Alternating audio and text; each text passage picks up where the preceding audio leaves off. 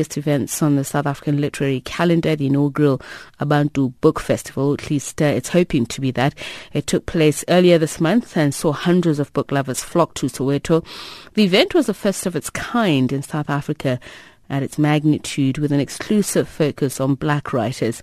It featured authors, storytellers and poets to reflect on the event. We're on the line to curator Panashi Chigumadzi of the Abantu Book Festival, who's also the author of Sweet Medicine. A very good afternoon to you, and thank you so much for speaking to us. No, thank you for having me, Tupisa. So, well, tell us about the event. Let's start with the concept. Where exactly did it come from? I think Abantu, what I would really like to emphasize is not just a focus on black writers, it's also a focus on black readers and creating a space where, ultimately these are people who are said not to exist. Very often we're told as writers that there's not a market for black writers, there's no black readers, and they completely dispel that. And what really led or catalyzed this was always a need for spaces for black readers, black writers.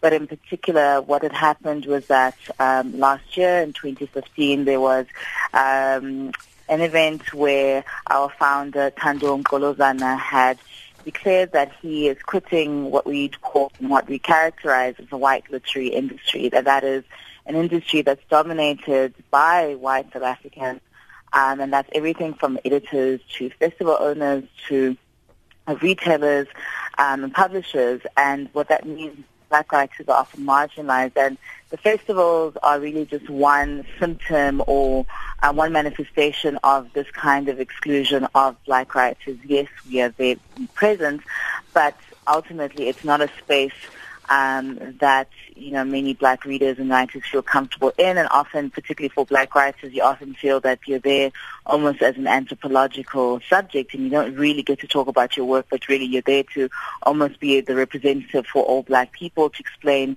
to predominantly white audiences. And we thought that in South Africa, in a black majority country, this is completely unacceptable.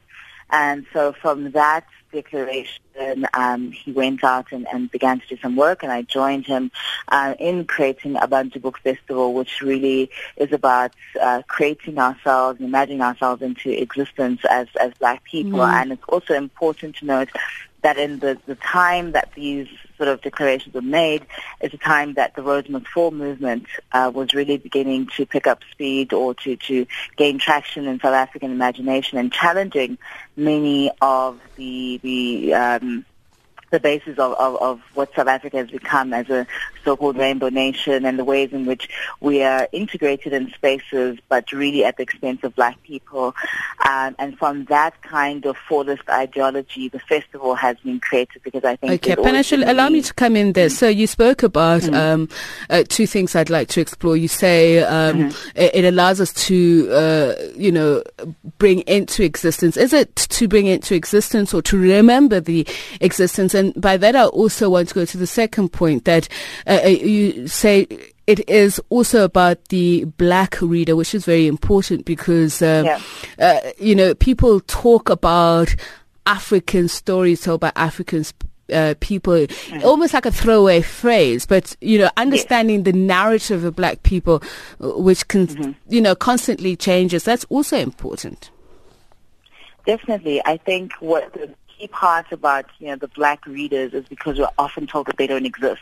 There's the silly trope that's often thrown around every year around National Book Reading Week that black people don't read, which is why we don't need to have bookstores in townships. We don't need to do all kinds of things. And that's why, for example, it was very important symbolically for us to host the festival in Soweto, to make sure that, we sort of say and show in very real terms that this is first and foremost for black people who've been excluded. Often it means if you want to access, whether it is a really good library, or you want to access a publisher, you want to access a festival, you have to take maybe 3 taxi rides to get there. by making sure that this is something that someone can you simply walk past, on the way to go and buy sugar. It was really, really important. And so, as Thando often says, our founder, he often says, as writers, we're often, creating out of our imaginations, and that's literally what we do. So in this idea here was to say that, we have a vision, we have an idea, we want to create a space, particularly of Black love, a space where Black people can come together and get to share. And I think it's almost become a trope to say that, that there's the danger of the single story. And I think that's what happens when you have spaces where you often find yourself being the only Black person there.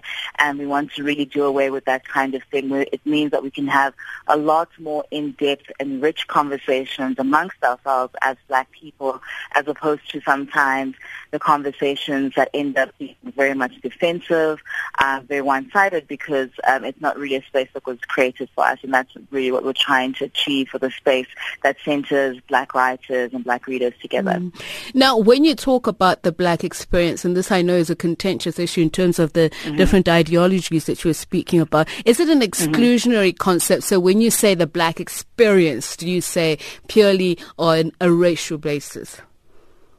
When we talk about a Black experience, at Abantu, part of why it's important to say for Black writers and Black readers is because we're saying that there's so many of those experiences that we have, and whether you're talking about beyond moving from a Black male experience, a Black female experiences, a Black queer experiences, and that is something that's really, really important. Often we will find, for example, we talk about African literature, and while these men are very important, but you only hear of your Ngugi wa Thiongos, you only hear about your Chinua Achebes.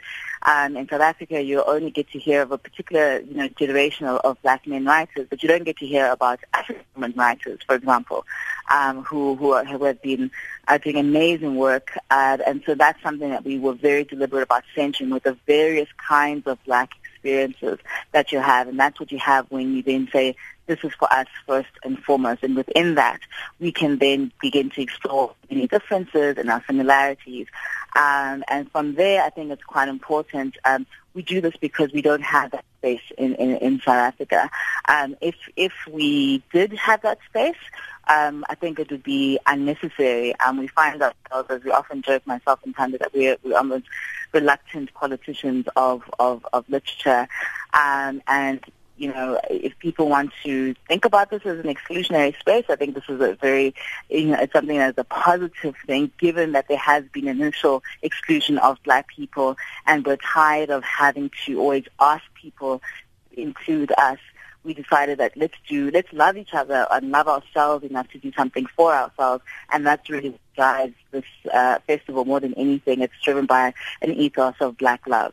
So just finally, very briefly, who did you have there to share that Black experience in terms of authors, poets, etc., and what was the outcome? Was it well supported? It was absolutely fantastic. It was really beyond our imagination in terms of the support that we got. We didn't even have enough space in our venues. They were overflowing. Every single venue we had it was oversubscribed. Every single opening night or every single evening edition was completely oversubscribed. So it was absolutely fantastic.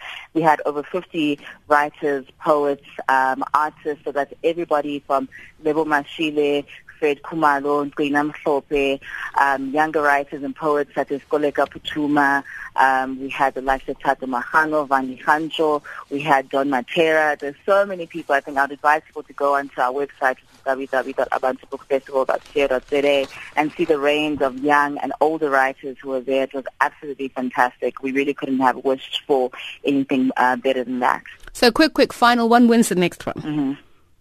The next one is going to be in December once again. I think it will probably be in the first weekend of December, and we really would advise people this time to buy tickets as soon as possible because it was absolutely oversubscribed, and really love to have you there. Thank you so much for speaking to us, and all the best with that. That's the curator of the festival, Panashe Chigumadzi, who is of the Abantu Book Festival.